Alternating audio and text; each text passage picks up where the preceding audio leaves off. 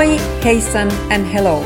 Welcome to Nordic Insights, where I introduce you to high-achieving Nordics and Nordic-inspired people with niche expertise in business, lifestyle, education, innovation, tech, travel and more. I'm your host Satu Raunola, a Finn passionate about all things Nordic, as well as yoga, running, sustainability, well-being and great coffee. Listen in for some tips on Nordic approaches to a happier and more holistic business and personal life. Join me to explore Nordic common sense and trends in this complex world. This podcast is delivered to you every Wednesday.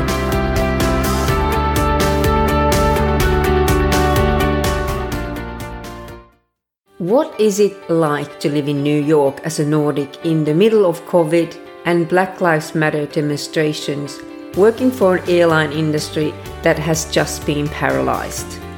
It sounds very challenging.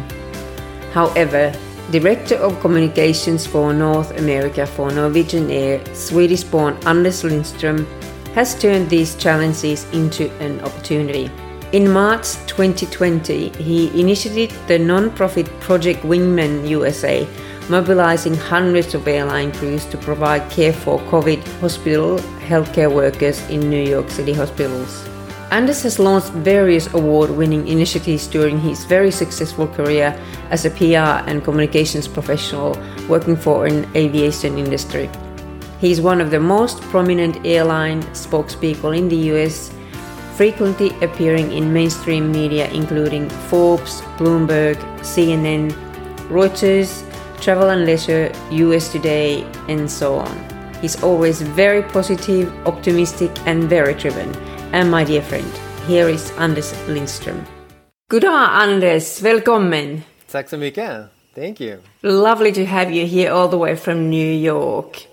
Now, first, of course, we are very curious about what is it to live in New York at the moment during the COVID-19? It's been surreal, to say the least. The city that never sleeps has been napping for quite a few months, and it's slowly rebuilding itself. This week, it's the so-called Phase 3 opening, and so massage places, for instance, are open this week. It was meant to be indoor dining, was meant to open this week, but that's been postponed as a result of the increasing numbers of COVID cases in the rest of the states where they allowed indoor dining. So outdoor dining on the curbside has been allowed for the past 2 weeks. So it's different phases opening the city up. But it's been very, very bizarre and surreal. It's been on lockdown, and then besides the quarantine, there was also the lockdown for a week because of the protests happening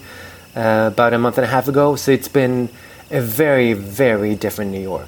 And then, of course, the protests, as you mentioned. So US and the whole America is just in turmoil. How do you see that now in your everyday life? I mean, you see it here because there's protests on a weekly basis, and I have friends going in the protests. I have not been in one myself because I was moving, and also working on a non-profit, but I'm hoping to join one as well.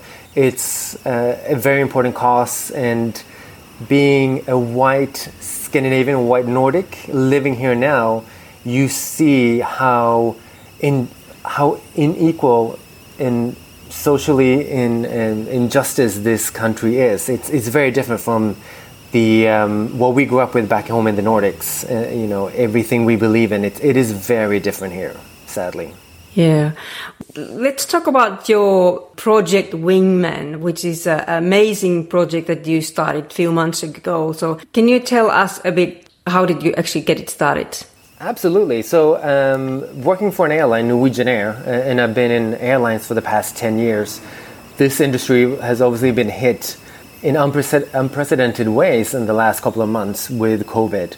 And a lot of our colleagues have been furloughed, a lot of planes, airlines have been grounded. So it was a female captain, Emma Henderson, with EasyJet in the UK, who came up with the idea of Project Wingman. And what it does is mobilizes furloughed airline crew and help them support frontline healthcare professionals during the time when there's in such need, and support them by creating these somewhat pop-up lounges in the hospitals.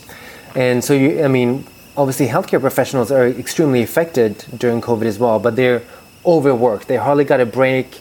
They worked so hard, they didn't get to speak to anyone besides patients or their colleagues. And when they would go home, they didn't really get to see their families because they kind of had to self-quarantine. So it was a lot of emotional pressure on them. So the whole idea of then Project Women and the lounges was for them to come somewhere and to relax and be taken care of, even if it's just for a few minutes.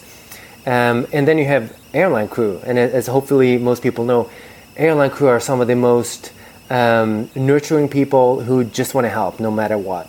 And especially now when they were furloughed and grounded and not able to fly, they sat at home and were bored. So when this opportunity came, in the UK, for instance, they had thousands of volunteers signing up, wanting to help. And here in the US, we had hundreds of volunteers coming from all the major airlines based in New York City.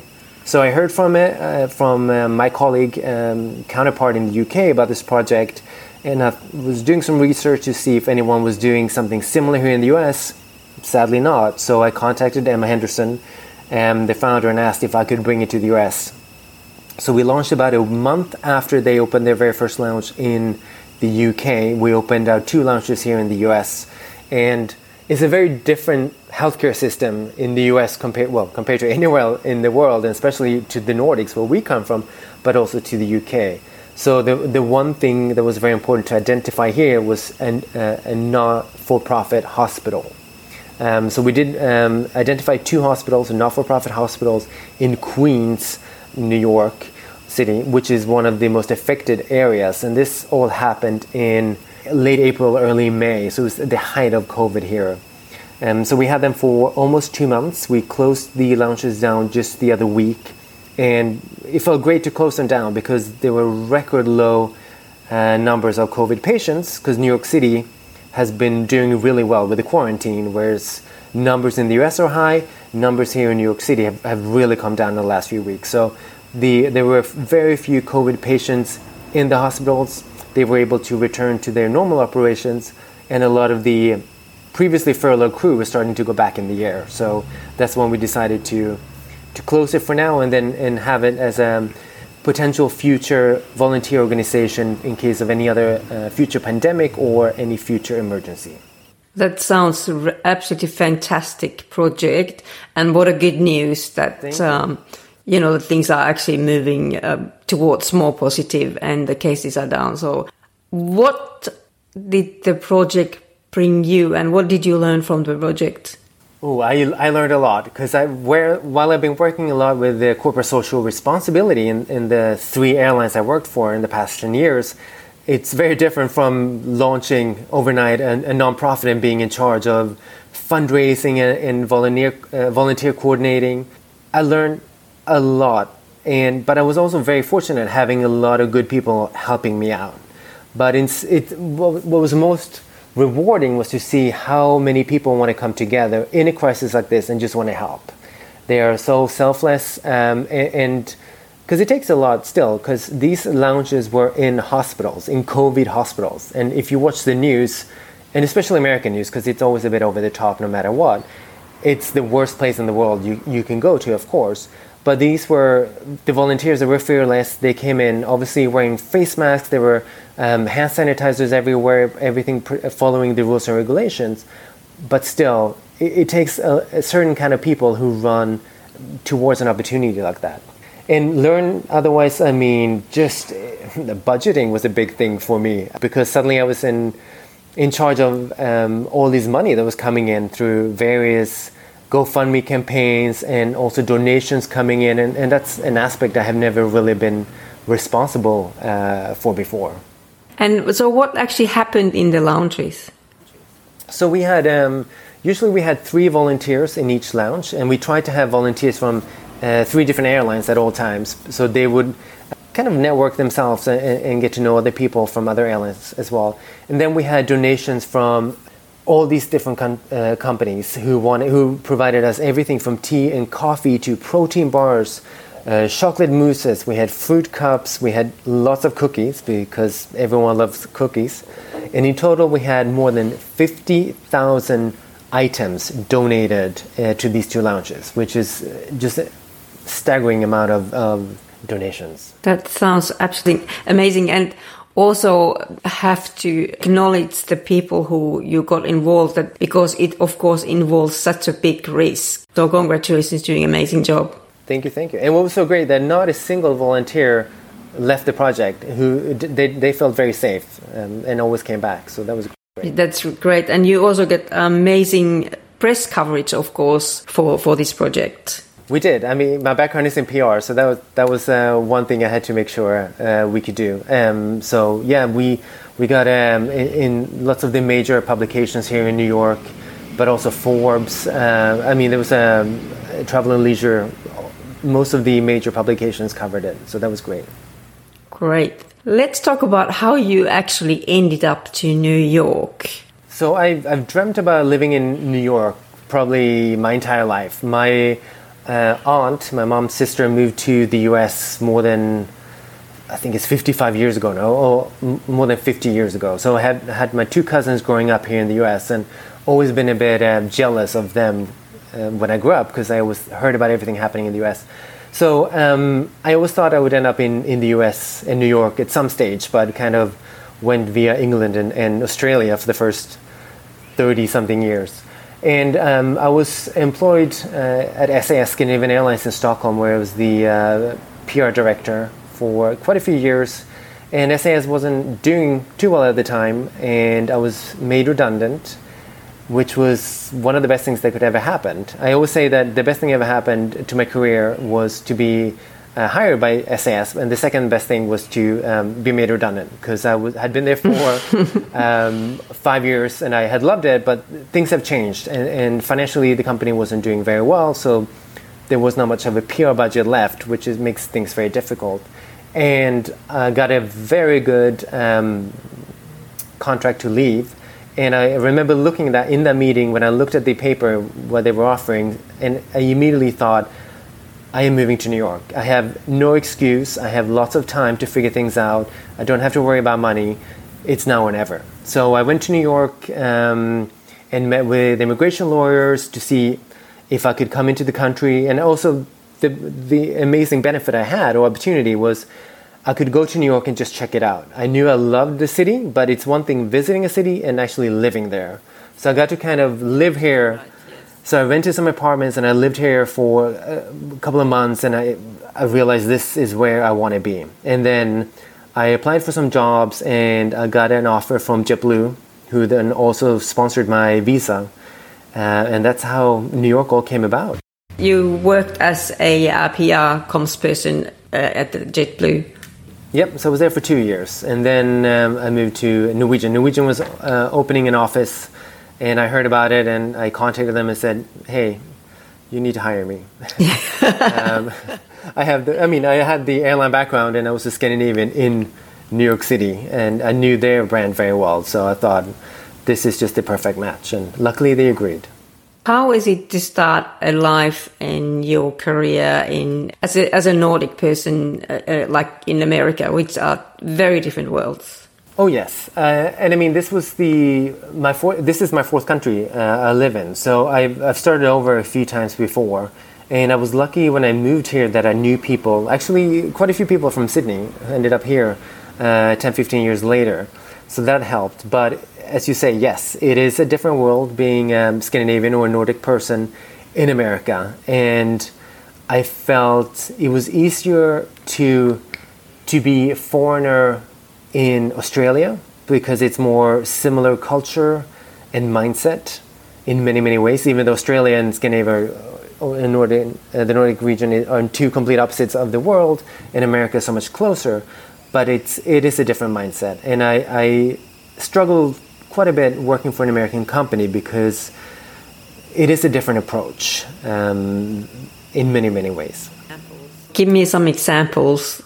One thing I love about the Nordic business culture is that we don't have a hierarchy. And I know your previous guest had mentioned that as well. But it really does make a difference. And in America, everything is a corporate hierarchy. And that's something that I was very surprised with in the beginning, because I was used to working directly with CEOs and just emailing them, or especially if you needed something for a press release, for instance, or just their comments or anything. And I asked for something and I said, I need to speak to the CEO. And they go, but you can't do that. That has to go through that person, and then they get back to you. And that was a whole new approach for me, and also very, very inefficient. Yeah, will make things so much more complicated if you have to use a lot of people to get one person. Yeah, and another thing I really missed is the directness and open dialogue you have in the Nordic business culture as well. Because here in the US, if you criticize a project, for instance, people take it personally. And that's not how, especially as a Swede, you're meant to have a dialogue about things. We very much on democracy in the office as well, but you can comment on something and it doesn't mean anything personal to the person who is in charge of the project or whatever. And that was an eye-opener for as well. So when I left JetBlue and moved to Norwegian, I brought one of my favorite colleagues with me. I was lucky to bring her. And one thing I loved about her, she was very creative, very opinionated, had lots of great ideas. And she came to Norway with me the first week we started. And when we were on the plane back, she turned to me and said, I love how you guys work in Scandinavia, because she felt that she could say whatever she wanted and nobody would be offended, because it wasn't offensive in any way. She was just asking things or questioning things so she could better understand it or improve things. But as you said, in the American mindset, you can't do that. People get very easily offended. And I was told once that I was reminded that I was not in a European company, that I had to hold back on my directness. And I'm not that direct to begin with, but I was told by this person that reminded me, you're in America now, you have to sugarcoat everything you say. And I thought that's really not the ideal way to work for anyone. I have got myself in trouble so many times, for both professionally and personally, with being direct. Of course, experience has shown that you need to have cross-cultural understanding today when you operate in this global community. But it just makes things so much more easier when you can be direct. And of course, many times, in a right way, critical feedback. But the whole idea is that the common issue, we improve something. And that's why I think, at least back home, you hire people because you want to hear their opinions. So here in America, you hire people, but then you want them to agree with you. And that's very different. I so agree with that. If you hire people like yourself, it will not bring progress. Hierarchy often don't encourage free thinking. It is a lot about fear, and leaders who have people who, like themselves, do not want to be challenged. So it's many times a big ego thing.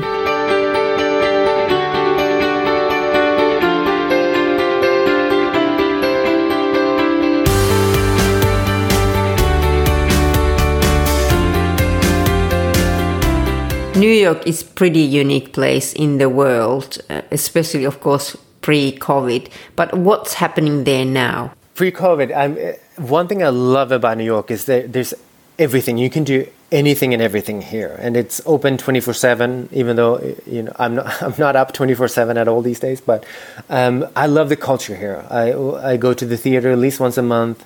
There's so many amazing place with the most fantastic talents. You can sit on second or third row for affordable prices and see somebody you've seen in movies for most of your life. So having that access, great museums, great restaurants, and also even though it is such a concrete city, there's a lot of green here. And I bike a lot, so there's so many nice bike paths and parks that you don't always know about as a tourist. So I love the city, and I realized actually during COVID, I loved it even more, because even though I didn't get to be social as much, I got to be outside a lot, because I was trying to go for a walk every day or a bike ride to do something to keep myself busy.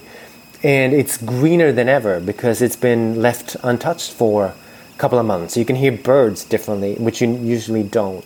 So, but with New York, I think I always say I love New York, but to keep sane in the city, you also need to go. You have to leave it every now and then and go on trips because you appreciate it more when you go away for a while. Yeah, absolutely.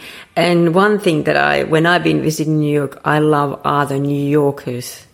I think they're crazy, mad, delightful, funny, and also difficult people. And you can have very funny experiences just going to visit a shop or, talking to somebody on the street. Yeah, and I totally agree. And one thing I do love, I lived in London, I live in Sydney and Stockholm. They've all been international city, but there's no global city on this planet like New York City. And New York City is not America. It's obviously in America, but it's not America. It's so diverse. And that's what sets it apart. And that's what New Yorkers really love and appreciate about their city as well. Yeah, that's right. You're so right. New York is not America. So what is it to work outside New York? Is the culture very different if you go to other cities or more, regional areas? It is indeed. And in some states, luckily I don't work in those states, it's almost frowned upon being from New York because it's considered to be too progressive.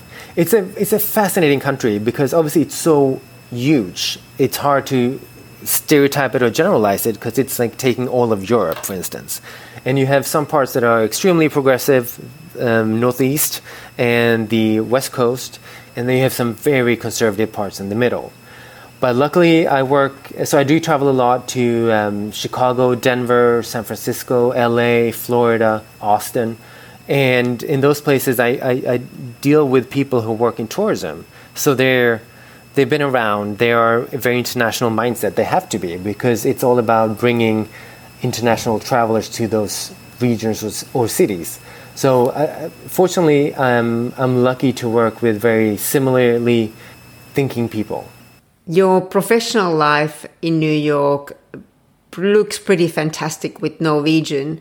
And I see you all the time in the media and social media, meeting a lot of famous people and attending a lot of fun events.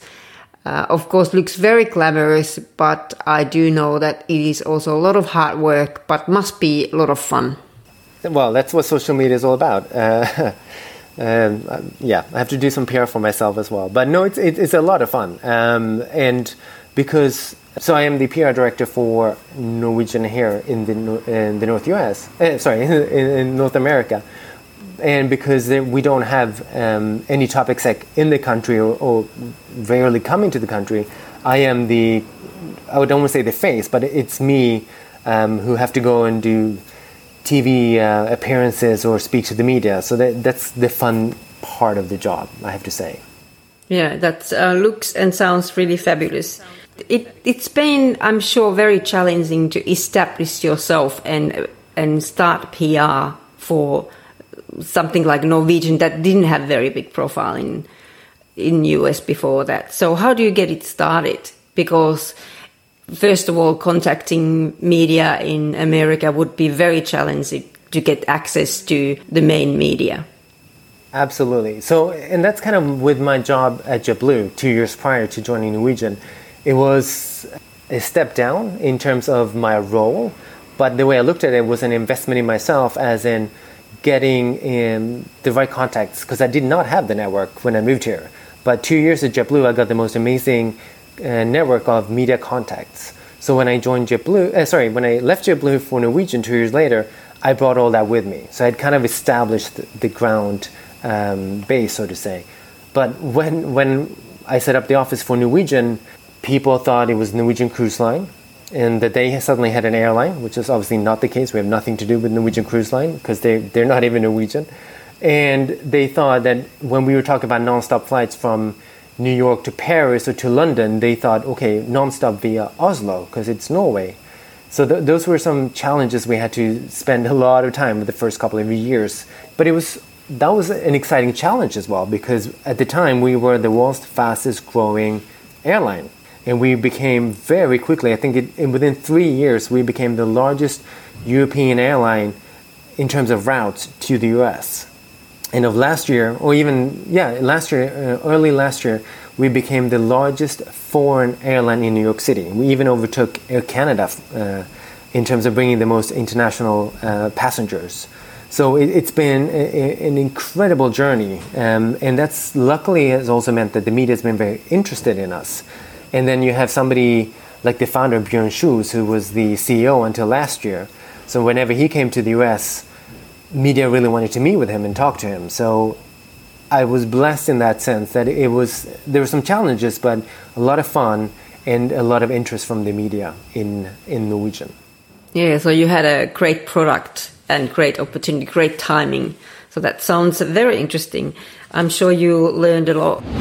Ben, what do you think now will be going on with aviation and tourism industry, and how do we now adapt to this new normal, which is COVID? So there's so many question marks, especially here in the US. And the US is very different to what's been happening in Europe, because in Europe, the airlines were very quick to ground almost their entire fleets, furlough their staff, whereas in the US, it kind of did the opposite. The government said, you're only going to get money from the government if you keep on flying and keep all your employees. So they have a deadline in September when they can start letting go of people. So it's kind of in two very different directions.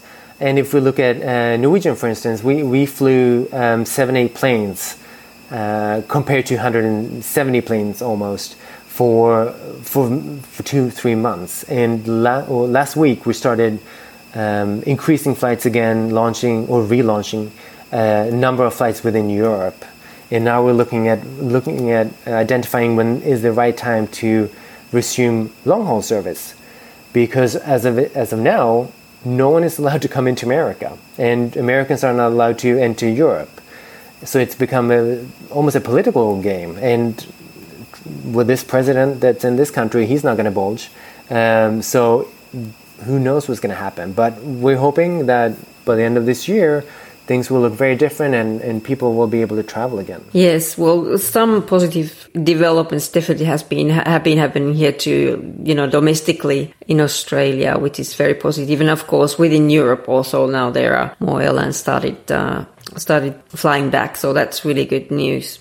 One thing I always ask people that I interview is that what's the contribution that you have brought into your community? So obviously you have brought a lot, just not during these past months, but also previously. You always been very dedicated to serving the communities in different ways. So can you give a few examples what you have previously done also? Absolutely. So diversity has been very important for me in the career. Diversity and inclusion, and that can mean many, many different things. And for the longest time, diversity was pretty much just the LGBTQ community. And within that, it was very much the gay man and the white gay man. And that was considered diversity, and that was not so diverse if you really look at the bigger picture. So at Norwegian, about 2-3 years ago, we really started to focus on travelers of color, because that's a surprisingly ignored market here in the US, even though the black travel market is worth, I think it's $70 billion a year. That's a significant figure, of course. But no company's really been going after that audience. So that's something we started looking at doing and focusing on. And we really started supporting black influencers, black travel writers. And last year we hosted what we believe was the first all-black travel influencer trip to Stockholm, which I had the pleasure of hosting. And a few months after that, we also hosted what we again believe was the first Asian American influencer trip that we did to to Holland and Rotterdam. So that's something we've been very focused on, and we received an award last year for being an ally in the industry, which is again so rare. And now, especially what's going on with Black Lives Matters in the last couple of months as well, it's very positive to see a lot of brands waking up and committing, but it's surprising they did not do that until what's happening right now. It should have happened a long time ago. So there's progress, positive, moving in a positive way, but it's still a few steps behind. So that's something we're focusing on, and something we'll be doing more. I actually got an invitation today to sit on a panel to discuss what allies can do in the travel industry for just specifically for travelers of color. That's happening on August 1st as well. So there's a lot to do still. Oh, that sounds really interesting. What do you think you as a Nordic, and what are the features that you think are typical Nordic, and what the values that you have brought into the world and compared to other cultures?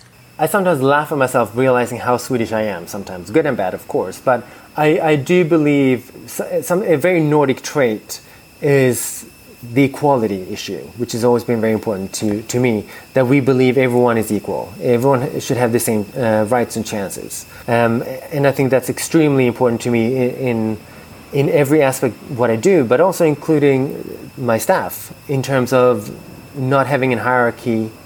Empowering them to feel they can reach out to whoever in the company. It doesn't have to go through me, for instance. So I think that's very important and very Nordic. And the whole thing, as we talked about before, directness and having that open dialogue. I'm very direct at times, but also knowing when to dial it down a little. So you kind of try to assess your audience and try to approach them in the right way. I think that's a very Nordic thing as well. How did your staff react to that? Because most of your staff, I assume, are US. They are. And it took them a little while because in America you're used to a lot of micromanaging, which is I hate. And if somebody tries to micromanage me, I know I wouldn't be able to deliver much because it just doesn't inspire me, motivate me at all. So it took some time, but I also was very open about that and letting them know they work now for a Norwegian/Scandinavian company, and this is how everyone will do. They've been hired because we want their input. We want them to be free thinkers, so to say, and think for themselves. So it took a few weeks, but then they really appreciate it. And also you get a freedom with that. So they thrive. Hopefully they feel they thrive, which is very important because that's how you become more creative. And creativity is key in our field. So most of your staff would embrace that approach? Yes, but also luckily, before COVID, I had 2 people in my team. One is Greek American and one is Korean American. So they had a bit of an international mindset to begin with. But yeah, it's been appreciated for sure. How about media? They like especially if you look at media, I'm very open. Even though I'm in PR and people have some different ideas of what that can mean sometimes, I've always been very important with being honest and transparent. And I think that's something that the media here is appreciated because I will tell them if it's off the record, they will respect that. But that also means you can have that open dialogue. So it's been really rewarding and really great working with the US media. Great. Nice to hear. So is your future still going to be in New York? Oh, yes. I absolutely love the city. I don't think I'll be here forever. I always thought I'll go back to Australia one day. My dream was still Australian-Swedish dual citizenship, but who knows what happens. I love Sydney, and I'm very happy and content even happier and more content than usually when I'm down there. But yeah, we'll see. I have to go with the flow, especially in these times where you have to be very, very flexible. Now, so your future will be in New York, and hope you will come and see us in Sydney very soon when the borders are open again. And also we can also fly out from Australia. But it's been really wonderful to talk to you, and we wish you please be safe and all the best of luck and success for your future endeavors. Thank you, and thank you so much for having me on. So nice to catch up.